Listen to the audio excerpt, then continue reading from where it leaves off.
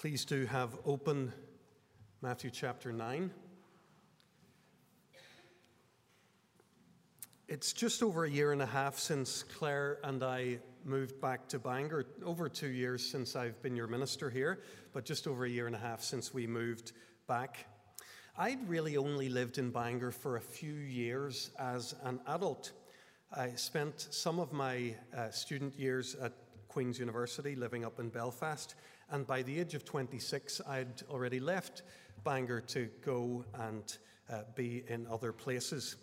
So any reflections I've ever had on Bangor were only ever half-baked and not very mature. So while it's true that I'm coming back to a place that I've known for a long time, it's also true to say that I'm coming back with a fresh mind, with fresh eyes and an open mind. I'm keen to understand this city and its people, keen to learn how best to reach people here for Jesus Christ. Coming back, I've been reminded of one aspect of life in Bangor that I remember from the old days. Lower High Street. It's somewhat changed, but it's still very much there. That concentration of pubs and clubs at the centre of our city, it comes to life on weekend evenings. It carries on into the early mornings. Depending on where you live in Bangor, at least some of us come through that part of the city, through the one-way system on our way to church. And it creates this interesting juxtaposition of two worlds. The Saturday night life of Lower Main Street and the Sunday morning world of Hamilton Road Presbyterian Church. What I'm going to tell you now doesn't reflect very well on me, but tell you I must. There were times in my life when I was on my way to worship here and other places like it, when I felt judgmental as I traveled through Lower High Street and places like it. There they are, the sinners, and here I am, well saved. They're going to a nightclub, I go to church. Look at what they're wearing, or not wearing, as the case may be. Look at me in my Sunday best. I guess you could describe what I was feeling at those times, a sense of spiritual superiority. I'm not proud of it, but there it is. Why do I tell you that? It's because I think it raises some important questions for us. What does God think of sinners? What does God make of people who don't come to church, but who go to pubs and clubs instead? What should we think about those people, those of us who long to follow Jesus Christ? We'd better have a good answer to that.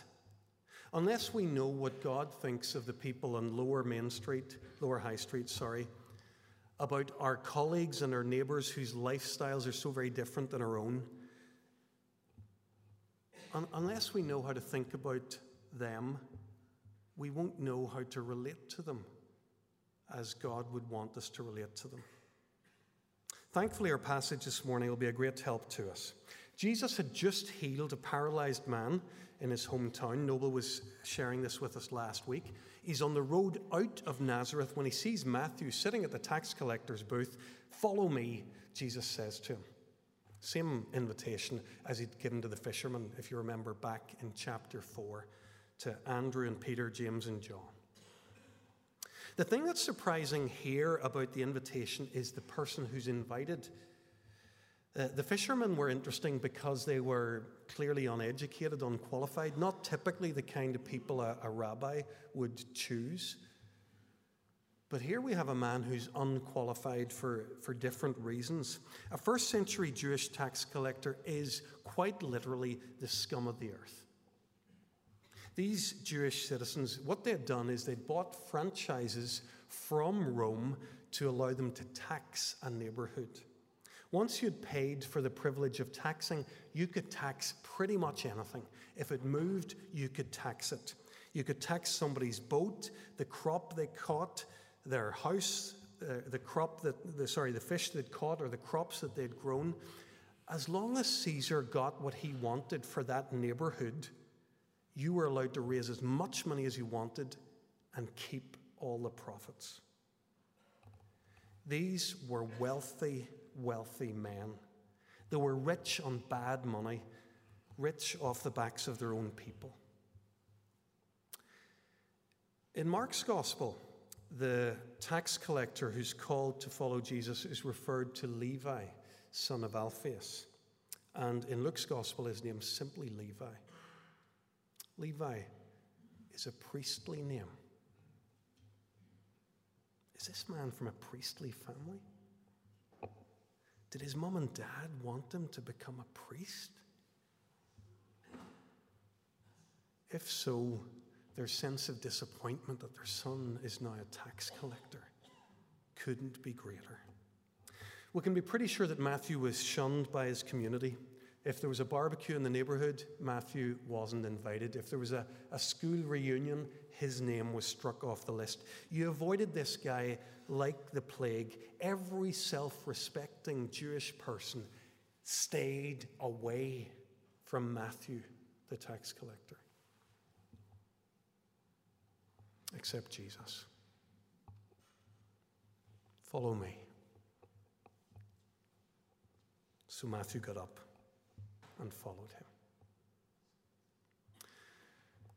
In verse 10, we have Jesus coming to dinner at Matthew's house. Luke tells us again a little bit more about Matthew's party. He says, then Levi held a great banquet for Jesus at his house. Levi, the despised tax collector, hosted a party for Jesus, and he invited all his friends. Matthew tells us that many tax collectors and sinners came and ate with him and his disciples. Any self-respecting Jew, we've said, keeps Matthew at arm's length. The only people at this party are the people who have no self-respect. Friends of Matthew, the tax collector. How did this party even come to be? Let's try and imagine it for a moment. Jesus had called Matthew to follow him. Matthew knows that means he needs to shut up shop, close the office, and get on the road with Jesus, leave Nazareth behind. As he's packing up, Jesus notices one day that Matthew seems to be a bit down at the mouth. It's my friends. You know, the guys here with me in the office and the fellas at the bar. What about them? Jesus asks. Well, they're the only friends I've got. I've been with them for years. They're not as bad as people make out. Take Mike from the office for a start. I know he has language you wouldn't want to repeat in a Presbyterian church. I know that. But he's been volunteering for years at the hospice. Tony, the bouncer at the bar, he could break you in two like a twig, but he's the best friend I have. Okay, says Jesus, go on. What's the problem? Well, I'm going to miss these guys. I've got nothing against Peter and James and John. Jesus, they seem all right, but they're really a little bit Sunday morning. And I'm a wee bit Saturday night, if you know what I mean. I'm going to miss my friends. Jesus starts to smile and shake his head. Matthew, you haven't understood me. You think I've come to quarantine you. You think I've come to take you away from your friends. You think that following me means leaving people behind. No way. Quite the opposite. I want to meet them. Are you serious? Jesus, these guys, I've said before, their language is very colorful. They're a bit rough around the edges. None of them have shirts and ties, never mind a suit. Don't worry about that, Matthew. I wasn't thinking of meeting them in the synagogue. Let me ask you, what do your friends enjoy doing? What do you guys do when you're together? Do you go bowling? Do you play golf? Do you go paintballing? And just then, Matthew's eyes light up. Jesus, you should see me cook. Until you've had my penna with chicken and sun-blushed tomatoes, you haven't lived. Perfect. Jesus says, I tell you what, why don't you throw a party? Throw a going-away party one last time to be with your friends and introduce me to them. And so Jesus ends up in Matthew's house. He's wealthy, we've said that. He has this classy split-level bungalow up in the hills above Galilee. Parked outside is everything from BMWs to Harleys to limos. And as soon as you open the front door, you see that you haven't come to a Christian conference here. All the guys are wearing earrings in all sorts of places. The girls are tattooed all over. Music so loud that the floor bounces as you come in.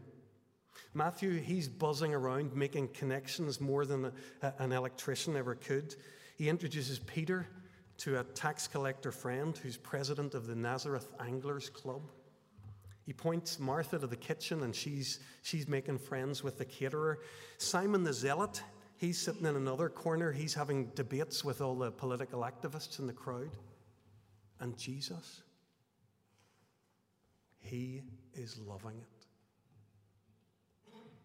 Saints and sinners together in the same room. No social distancing in sight.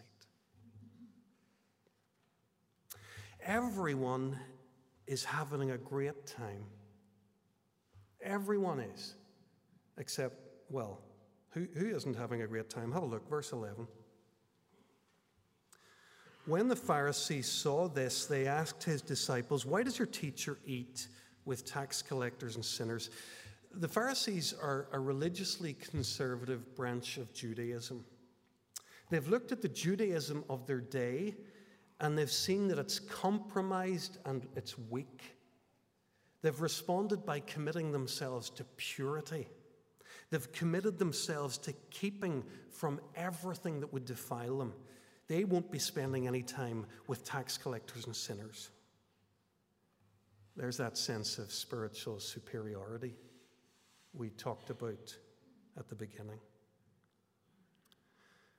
It's worth reflecting for a moment on their question. In these gospel accounts we're reading, it's clear that everybody's trying to work Jesus out. Do you remember we saw that a couple of weeks ago when Jesus calmed the storm? Even his disciples who've been with him for a while, they're asking the question, what kind of man is this? Today it's the Pharisees who are asking the question, what kind of a man is this? He's eating with tax collectors and sinners. And in one sense, their question is natural and entirely understandable. We all know that one way in which we identify a person is by their friends. There's a proverb that goes back as far as Aesop. A man is known by the company he keeps. These Pharisees, who give their whole lives to staying pure by avoiding the wrong kind of people, they're looking at Jesus in this party and they're saying, now we know what kind of a man he is. We see what he's really like. He's not a holy man. He's not pure. Look at the company he keeps. The debate throughout the Gospels about the identity of Jesus always comes to a climax around his claims that he is the Son of God. As far as the Pharisees are concerned, he couldn't possibly be. You see, there are questions behind their simple question about Jesus, this supposedly holy man who's eating with sinners. They're asking, is he naive? Doesn't he see the sin all around him? I know Matthew's welcomed him with open arms, but I hope that hasn't blinded him. Surely he can see that he's entered a cesspool here. If he's naive about sin, then he's clearly not the Son of God, our all-knowing God. Even if he does see the sin, then his attendance at this party raises another question.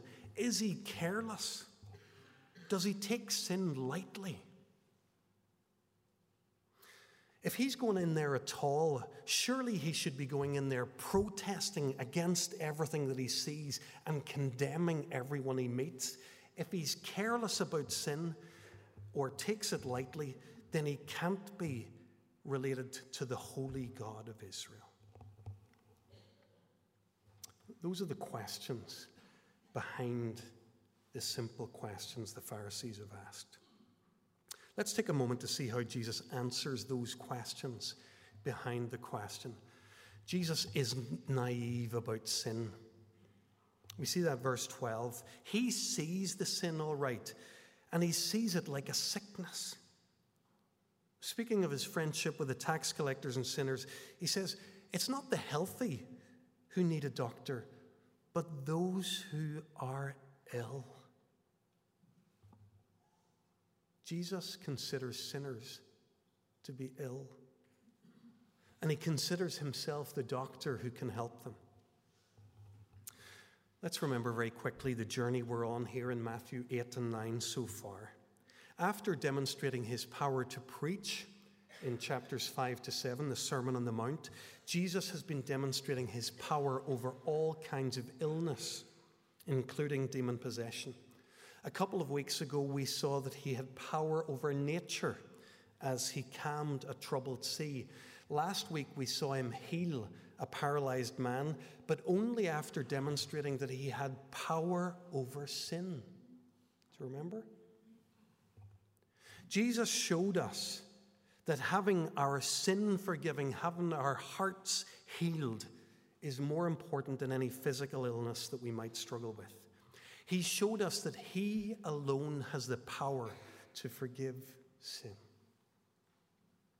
Friends, Jesus Christ is not naive about sin, nor does he take sin lightly. He takes sin more seriously than any person who has ever lived.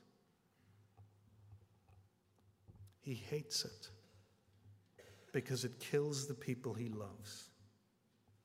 He's come to save us from our sins. He's the doctor. He's come to cure us. And he doesn't do his healing with a casual prescription or with a short bout of counseling. He does it at the greatest possible cost to himself. This doctor will give his life on the cross for his patients to see them healed from their sin.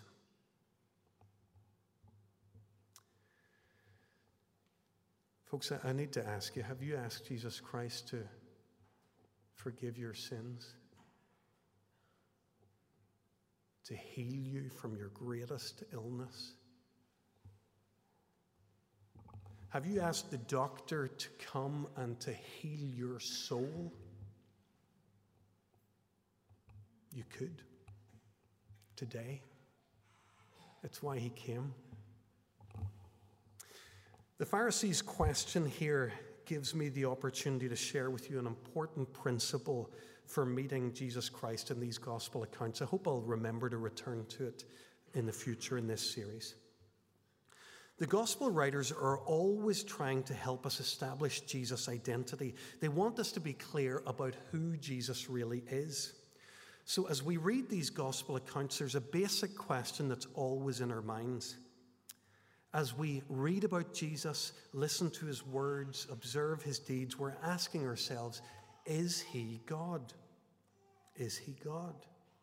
Is he God? We have a picture of God in our minds, and we use it as a benchmark to see whether Jesus of Nazareth is God. That's what the Pharisees are doing. They were asking themselves that question. As far as they were concerned, the answer was no. No way. He isn't God. We know who God is. We know what God's like. We know that he would never be in there, in that party with those sinners. Now, there's an assumption behind that approach that I want to question with you for a moment this morning. The assumption is that we know God.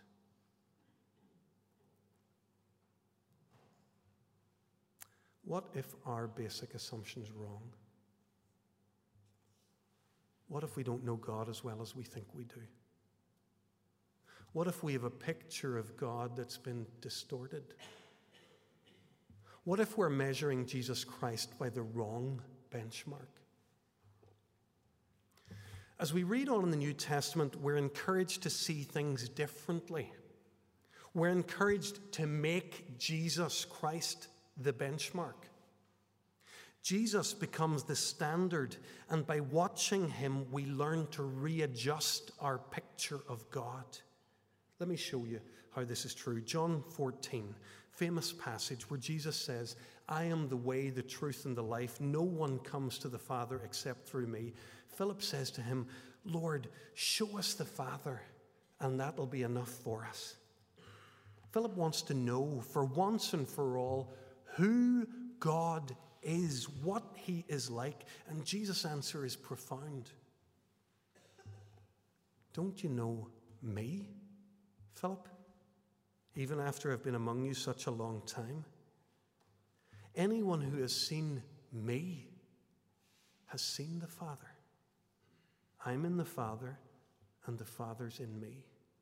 Philip, if you've seen me, you've seen the Father. The things you have seen me do, these are the things the Father would do and is doing.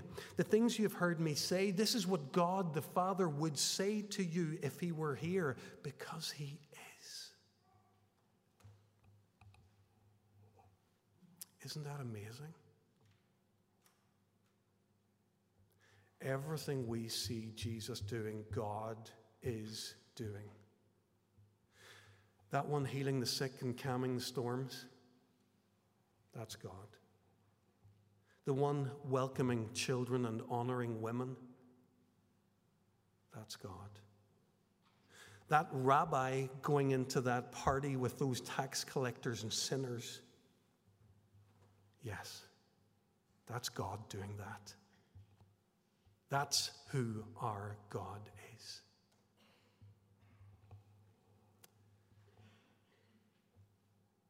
If we have any other picture of God in our minds, we need to start to deconstruct it. We need to reconstruct our picture of God until it resembles more and more what we see of Jesus Christ in the Word of God. Paul will tell us in Colossians, the Son is the image of the invisible God. We can't see God until we see Jesus. Until Jesus Christ came, we didn't know what God was like. Not really. But now that he has come, we do. Our God parties with tax collectors and sinners.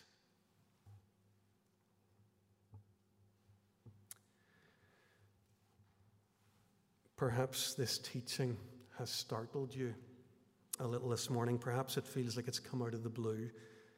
It hasn't come out of the blue, so it needn't startle us. This is the gospel, the good news of Jesus Christ. This has been the story all along. Do you remember what the angel said to his parents before he was born? To his mother, you'll conceive and give birth to a son. He'll be called the Son of the Most High. To Joseph, the angel said, give him the name Jesus because he will save his people from their sins. He's the Son of God, but he's coming for sinners.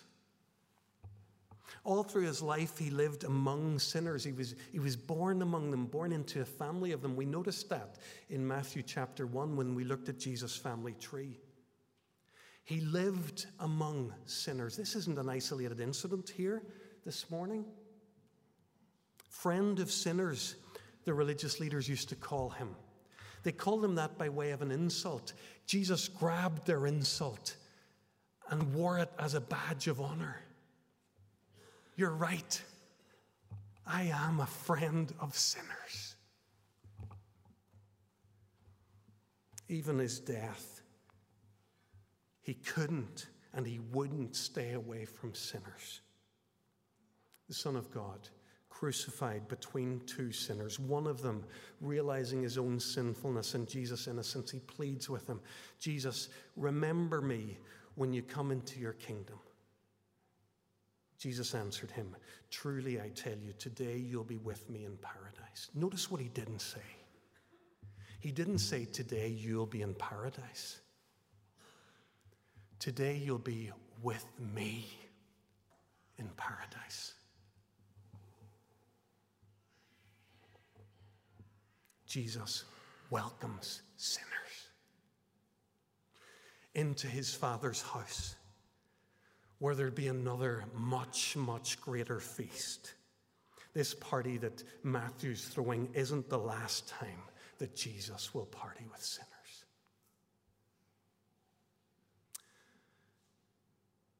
Folks, we need to finish, so let's come back quickly to our opening question. What does God think of sinners? He loves them, wants to be with them. If he lived in our city, I think we'd find him often on Lower High Street.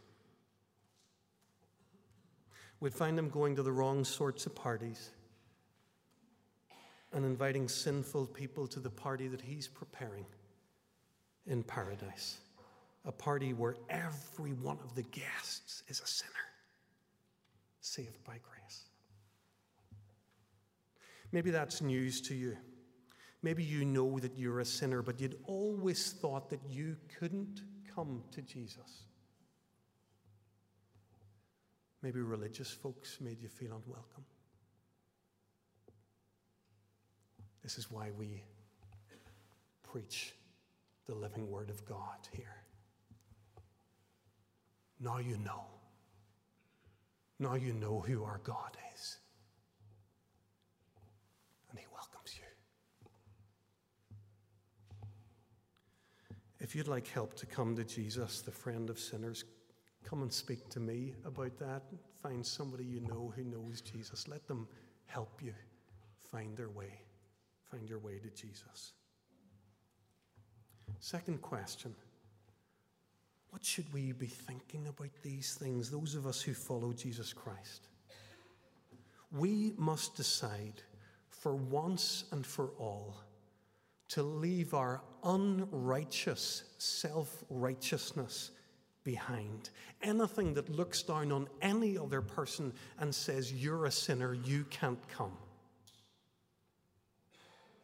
We need to grow in our love for the sinners of Lower High Street and the sinners of the posh Bangor suburbs. Sinners are everywhere in this city, I've seen. Behind every door.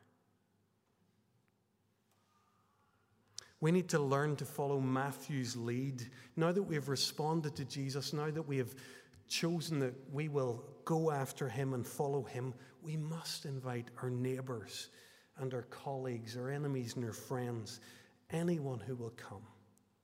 Let's introduce them to Jesus. Let's pray.